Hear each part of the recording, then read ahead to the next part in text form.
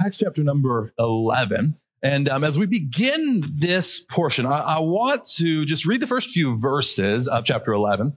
And then we're going to kind of recap chapter number 10 through Peter's eyes. Okay. And so we're going to back up. We're going to recap chapter number 10 as Peter interprets it, as Peter sees it, and as he recalls this to the believers who were outside of, who did not get to bear witness to what God was doing in chapter number 10. And so in chapter number 10, just really quickly, what happened was the church to this point was overwhelmingly Jewish, almost exclusively Jewish. The believers in this period of time were those who had grown up under Judaism, waiting for the Messiah, and now the Messiah, Jesus, had come. And so as we come to chapter number 10, this man by the name of Cornelius receives a vision from God that says, go find Peter and bring him to you. Peter is one of the apostles, one of the early leaders of the church, a Jewish man. Cornelius is a Gentile, meaning not Jewish. And so Cornelius sends for Peter. Peter has this vision from God, and he goes to Cornelius, which is for the Jewish man a big no-no. Jewish men, Jewish women, Jewish individuals do not go and eat with Gentiles. Unacceptable based on the Jewish tradition. And so all of this had taken place because God had told Peter and God had told Cornelius for this to happen. Cornelius and his family and his household and friends, many were gathered together in his home on this afternoon, evening, as they gathered to hear Peter speak the word of God. And as Peter does so, he opens up, he shares the gospel, preaches the good news of Jesus to this house filled with Gentiles. As he does this, these Gentiles, hearing the word of God, believe, and the Holy Spirit comes on them.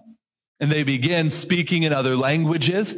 They begin manifesting this obvious evidence that the word of God had come to them. And so that's where we leave chapter number 10. As we come into chapter 11, the Bible says this: Now the apostles and the brothers who were throughout Judea heard that the Gentiles also had received the word of God. And so the news makes its way back to those in Judea. Judea being the southern portion of Israel. This is where Jerusalem, the capital, is located. This is kind of the center of Judaism and the birthplace of the church. So when Peter went up to Jerusalem, the circumcision party criticized him, saying, "You went to uncircumcised men and ate with them?" And so when all of this comes out, what's the thing that this group begins to fixate on? Peter, we heard you ate with Gentiles. And so the Bible tells us the Gentiles just received the word. And in the same breath, we learn that there are those in the church who take issue with the Gentiles receiving the word. How fun is that? And in fact, we're going to see more of this going on through the book of Acts. We're going to find that this transition, this period in the church's history was not without disagreement, because there were those who they saw Christianity as being this Jewish faith. They saw Jesus as being this Jewish thing that they owned, and yet God is welcoming in Gentiles. And so what we see is that these individuals, they see this and they begin to ask questions of Peter. And let's read through the rest of this portion of our passage today. Peter began, this is verse 4, and explained it to them in order. He says, whoa, back up. Here's what happened. I was in the city of Joppa praying, Joppa being a city in Judea. In a trance, I saw a vision, something like a great sheet descending, being let down from heaven by its four corners. And it came down to me. Looking at it closely, I observed animals and beasts of prey and reptiles and birds of the air. And I heard a voice say to me, "Rise, Peter, kill and eat." But I said, "By no means, Lord, for nothing common or unclean has ever entered my mouth." But the voice answered a second time from heaven, "What God has made clean, do not call common." This happened 3 times. And all was drawn up again into heaven. And behold, at that very moment, 3 men arrived at the house in which we were, sent to me from Caesarea. And so he has this incredible vision, right? This sheet that's being let down, animals all over it, especially unclean animals that Jews were not supposed to partake of. And so they go, Peter looks at this, he examines it, and a voice says, take, kill, and eat. And he says, no. I know where this is going. I can't do that. And this voice says, God speaks to him and says, what God has made clean, do not call common.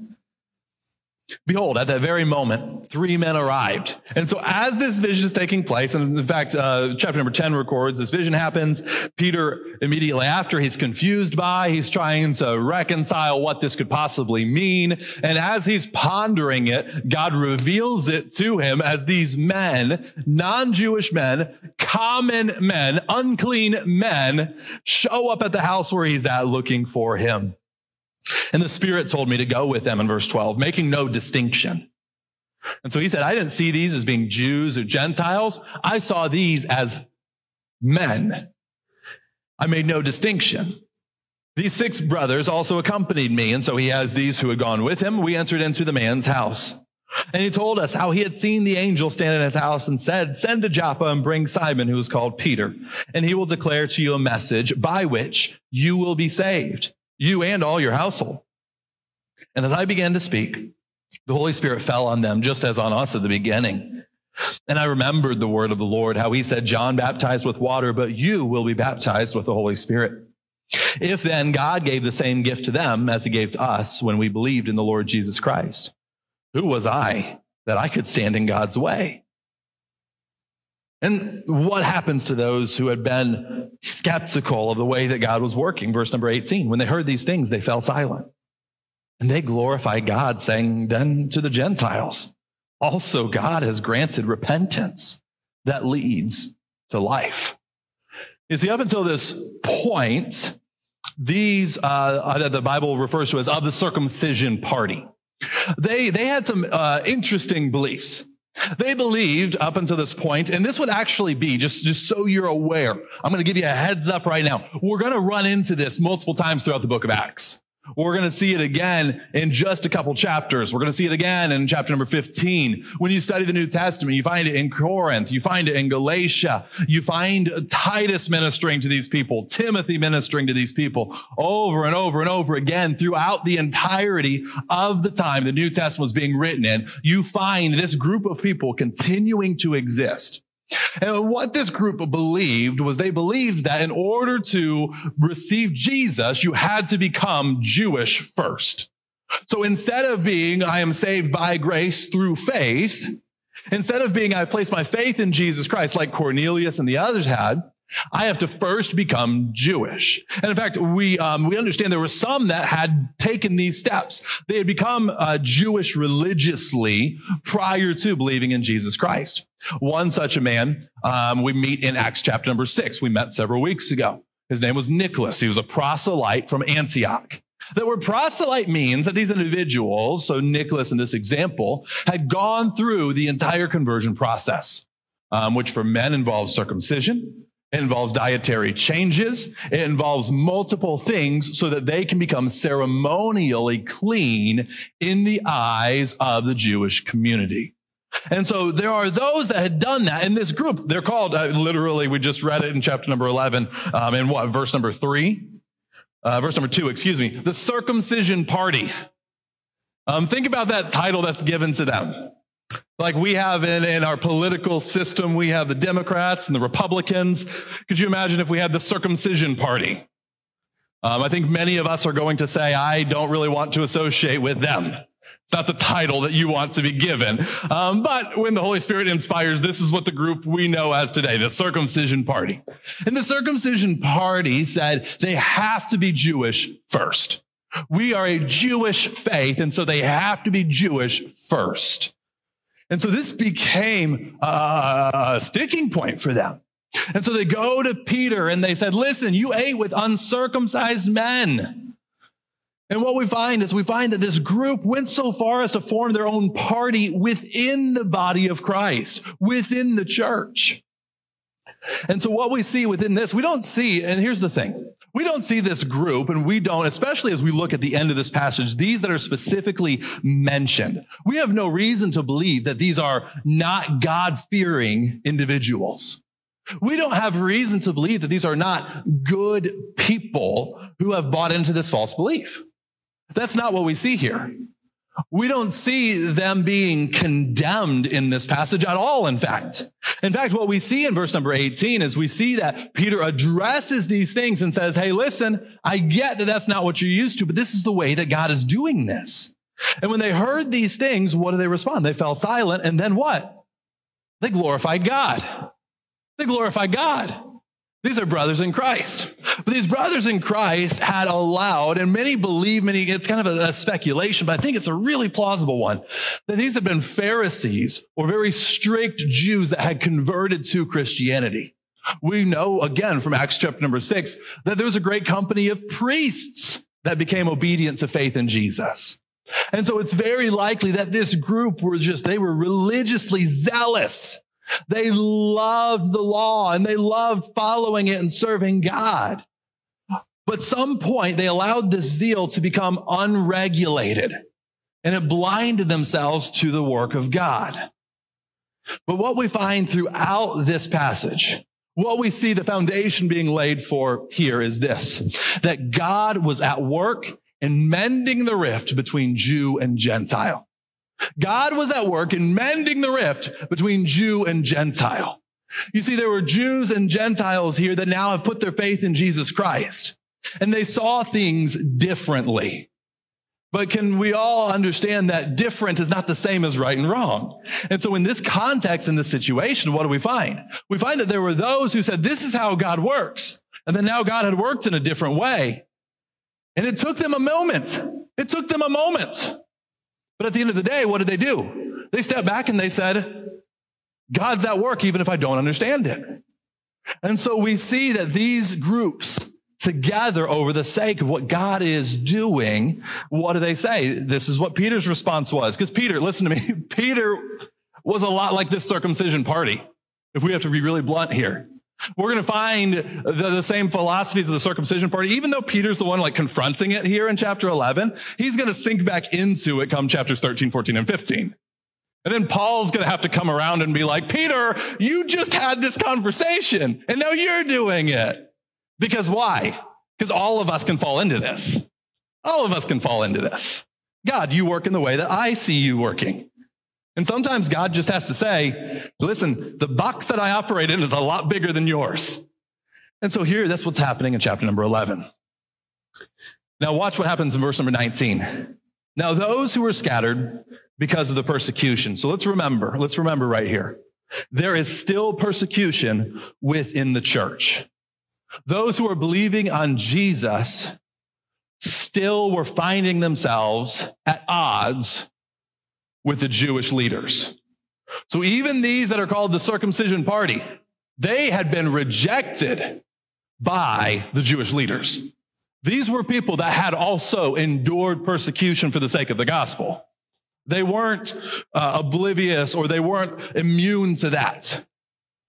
And so what we find is that the church has been scattered. Just quick reminder for all of us, because it's been a few weeks since we hit on that persecution. Those who were scattered because of the persecution that arose over Stephen. This is back in chapter number 7. They traveled as far as Phoenicia. That's up in northern Lebanon, Cyprus, and Antioch, speaking the word to no one except Jews. And so again, what do we say? At this time, this was a Jewish faith. This was a faith that is coming out of Judaism. But there were some of them, men of Cyprus and Cyrene, who on coming to Antioch spoke to the Hellenists also, preaching the Lord Jesus. This verse is short, relatively. It's matter of fact, and it's a big deal. This verse is one that you could simply skim over, read over if you were just going through the chapter. But this verse is a big deal, because up until this point, until Antioch, each of these scattered Jews, where are they going to worship? Well, the Jews would worship at one central location, being the temple in Jerusalem. And so they would go to the temple to worship. Secondarily, they would go to be taught in the synagogues. And so they would go to a synagogue locally. And this is a lot more like today, what our church gatherings would be like, where this is a place where corporate worship would take place. And then there would be other groups and opportunities to learn and grow within that individual synagogue and that community, that local embodiment of the Jewish faith. And so what these Jews that had now become Christians would do is they would go to the synagogue. They would go to these other Jewish communities and they would teach and they would preach Jesus, the fulfillment of the law. To this point, they weren't venturing outside of that. They weren't looking around the city and saying, oh, you know what? There are tens of thousands, hundreds of thousands of people within earshot that I could take the gospel to. They focused in on those who were like them to this point, which is the easy thing to do if we're being honest. But something shifts here in chapter 11 and in verse number 20, because now they're going to this group that we see called the Hellenists. The Hellenists. And this is kind of interesting. Hellenist is, if you look at that word and say, I don't know what that word means. Hellenist is just another term for Greek, the Greeks.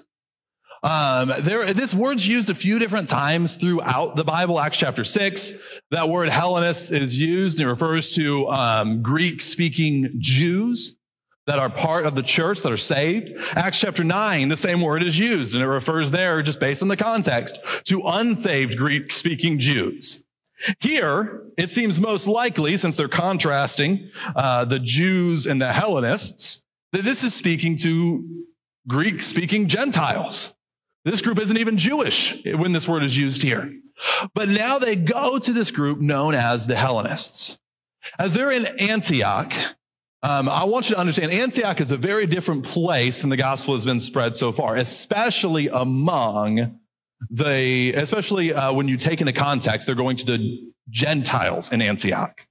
Up until this point, the Jews scattered and they went across Judea, primarily Judea. So they went to other Jews. They went to some other cities, but they're still going to the Jews.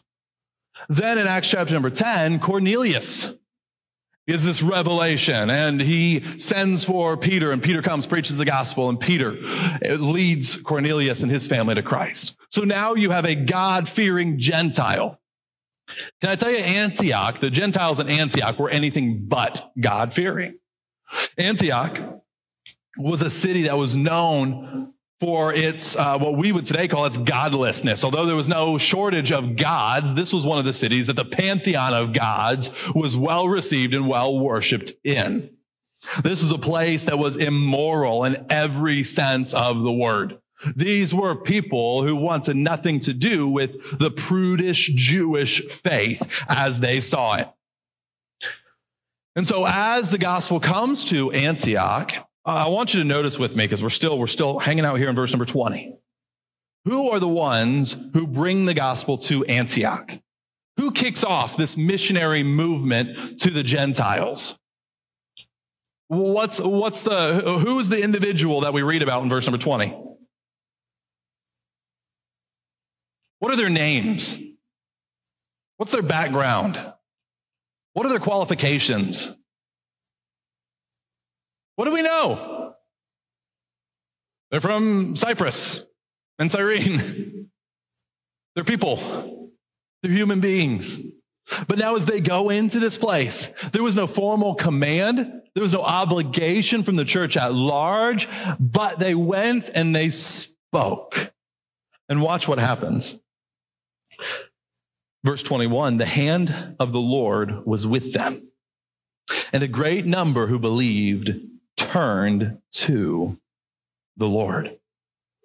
So a great number of these Hellenists believed. And so what happens now in response? The church hears of this again in verse 22. The report came to the ears of the church in Jerusalem.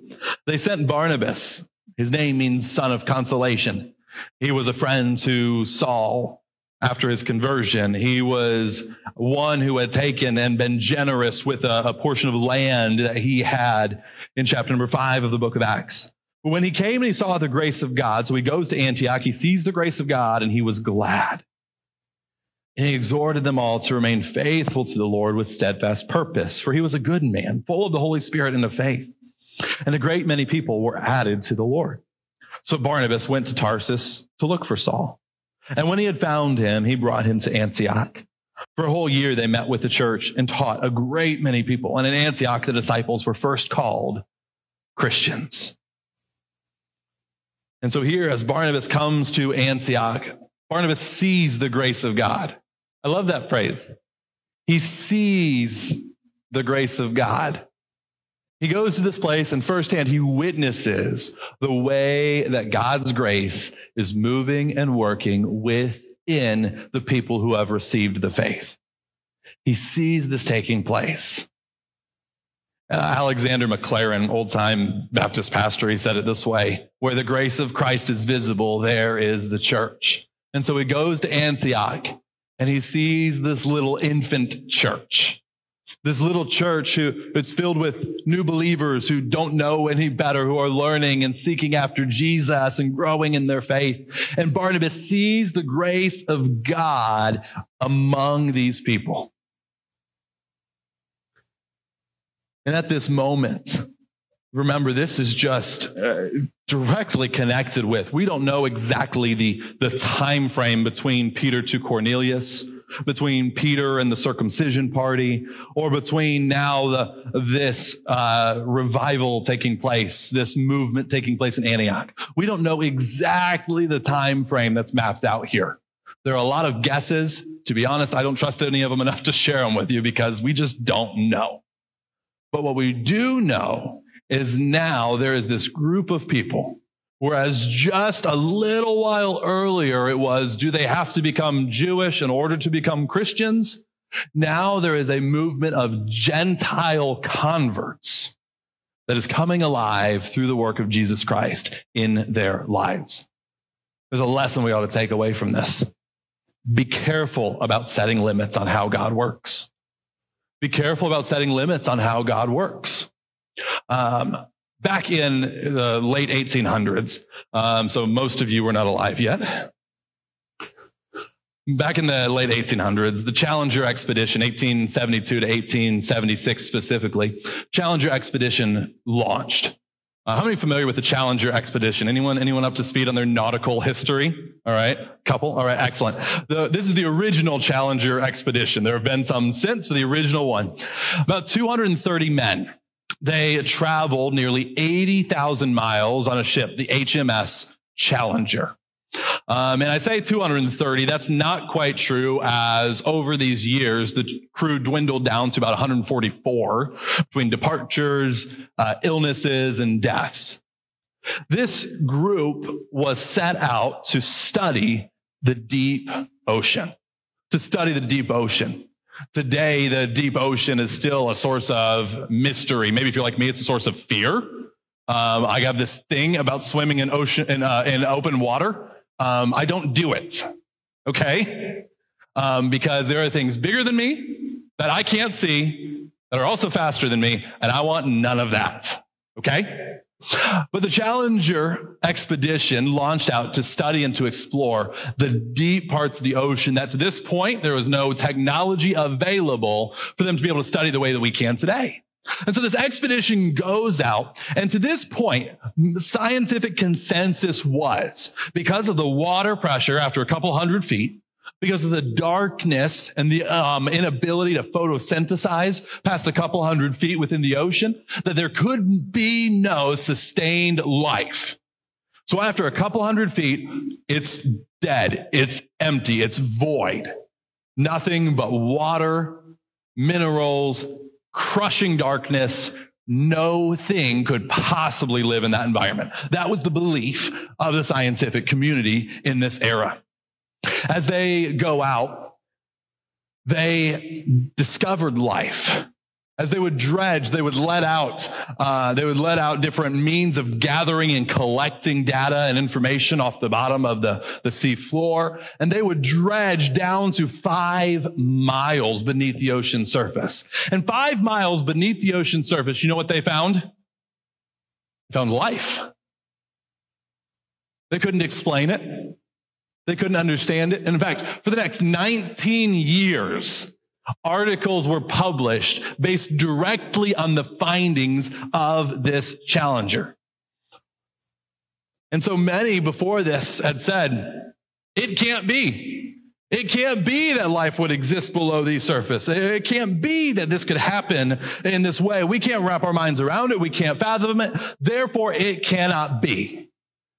But when they actually went out and discovered it, what they found was, it actually is. It made them step back. And this is what we see happening in this first century church. There were these believers who had said, no, this is how God works.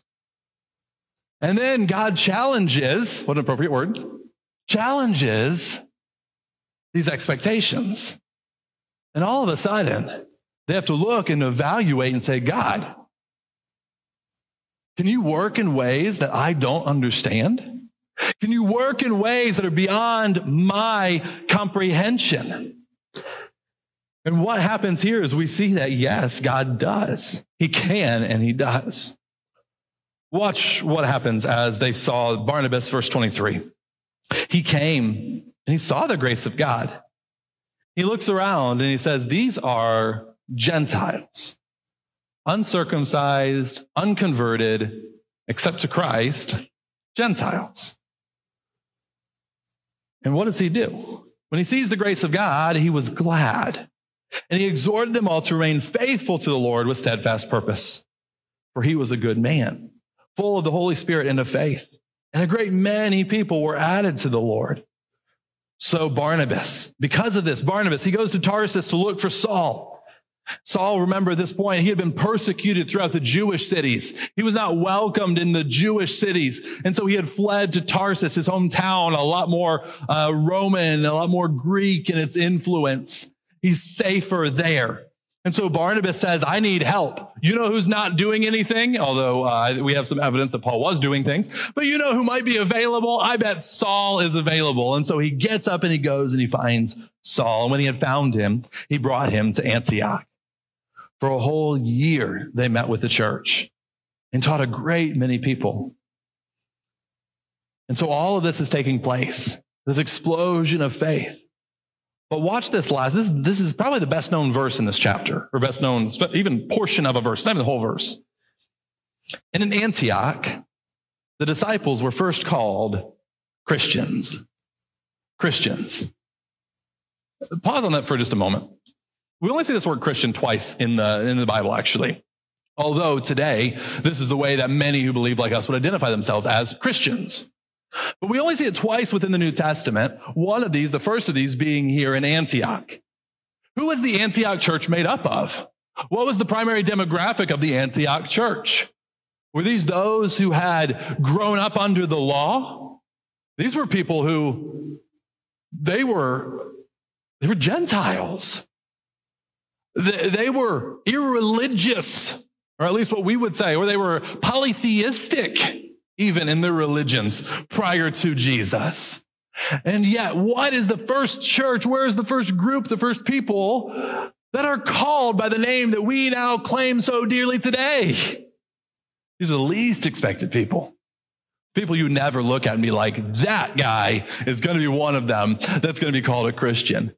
And yet here, this is the term that the culture around them decided to use to describe them.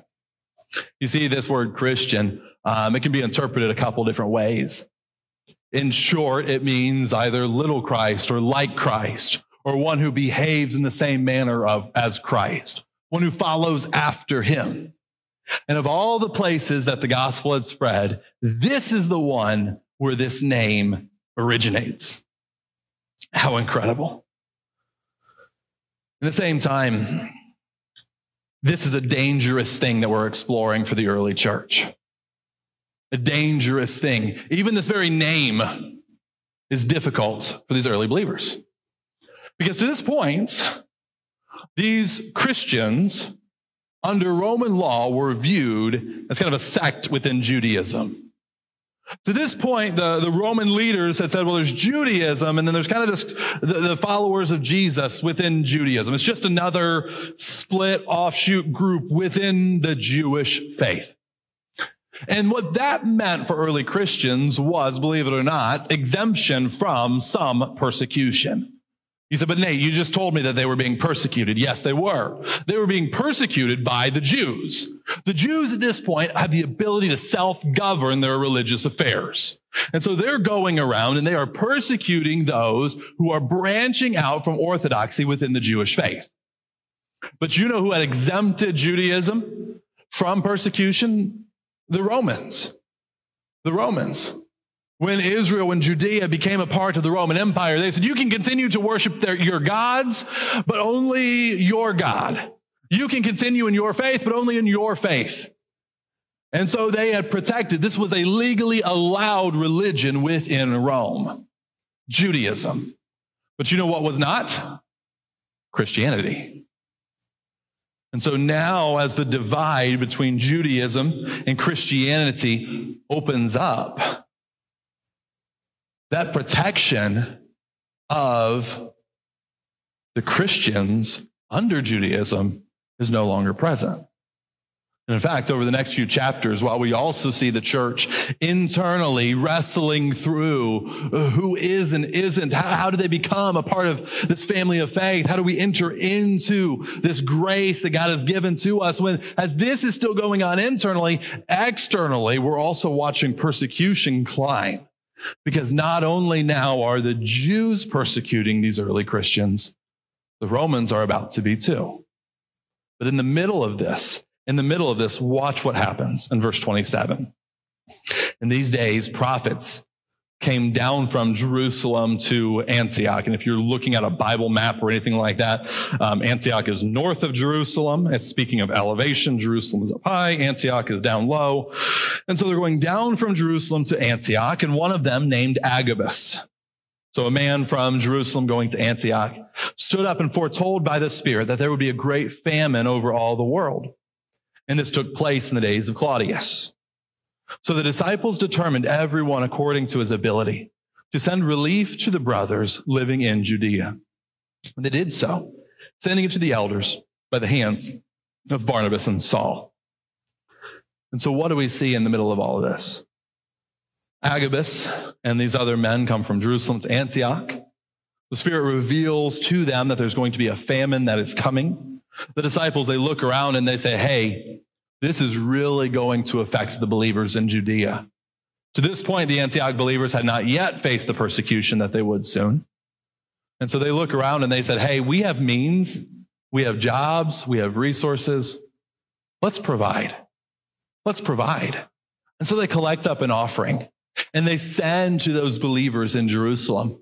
And you know who that includes? That includes the believers who had just questioned whether or not these guys were also believers. How incredible is that?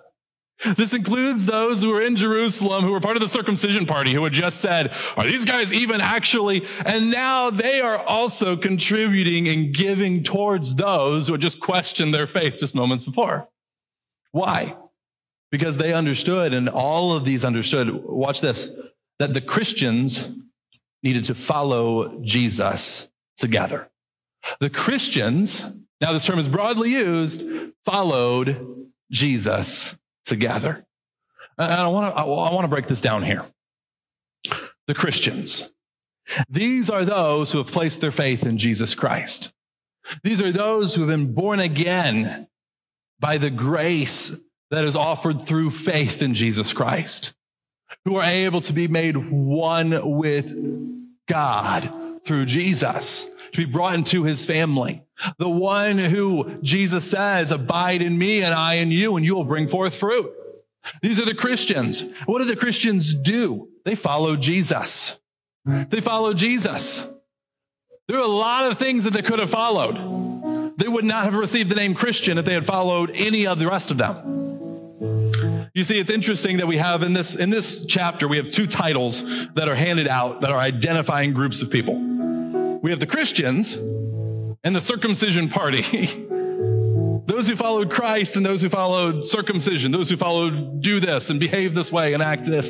You find those who followed Jesus and those who followed circumcision. This broad fill in the blank for what today we would call legalism.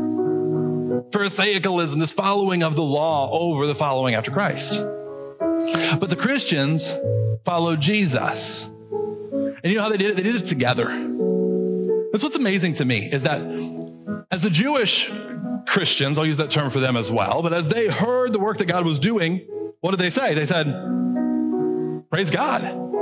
Praise God. They said, if that's how God's choosing to work, amen. And you know what the Christians, the Gentile believers did? They said, hey, we're following Jesus with you too. We're following Jesus with you too. They followed Jesus together. Listen, there is going to be a lot that they have to work through. There's going to be a lot that they have to just kind of wrestle with. But at the end of the day, they said, our goal is to follow Jesus. Oh, my goal is to follow Jesus too. Oh, okay, great. We're going this direction. We might as well do it together. That's how the early church behaved. And so the question that's titled, Jew or Gentile? Jew or Gentile? You know what Paul writes to the Romans? He says, there's no such thing as Jew or Gentile. There's no such thing as slave, free, but we're all one within Jesus Christ. And so today, I want to encourage you, follow Jesus Christ. Follow Jesus Christ. You see, it's our community, our culture wants to throw all these labels on all of us. Wants to label you in every sense of the way. Wants to look at you and divide you up politically, ethnically, generationally, by your income or your financial status, by your marital status, or whatever it might be. The culture just wants to take you and cut you up into 100 different pieces and say, this is who you are, and make a list, and this is your box, and you belong within it. Can I tell you, our identity, who we actually are, is none of those things. Who we actually are is not those labels that others try to throw at us. If you are a born-again child of God, do you know what your identity first and foremost is above anything else that the world can try to smack on you? That you're a follower of Jesus Christ. You are a child of God. You belong to Him. There's no other foundation that we can go grab onto. Why? Because the rest of that stuff, it's all temporary. It's not eternal. It doesn't last. It is not what we are called to. We are called to identify ourselves not only first and foremost, but solely in Jesus Christ. Which is why Paul would later write and say, I'd rather be ignorant of everything and knowledgeable about Christ. I'd rather lose everything else that I have and know Jesus and Him alone. And so today, that's the challenge that I want to issue to you. As we look at this early church, there's so many different ways that we can segment and divide and cross ourselves. And we can do all of this, and our culture wants us to. Worldly wisdom says, oh yeah, do this. But godly wisdom says, praise God for the work that He is doing.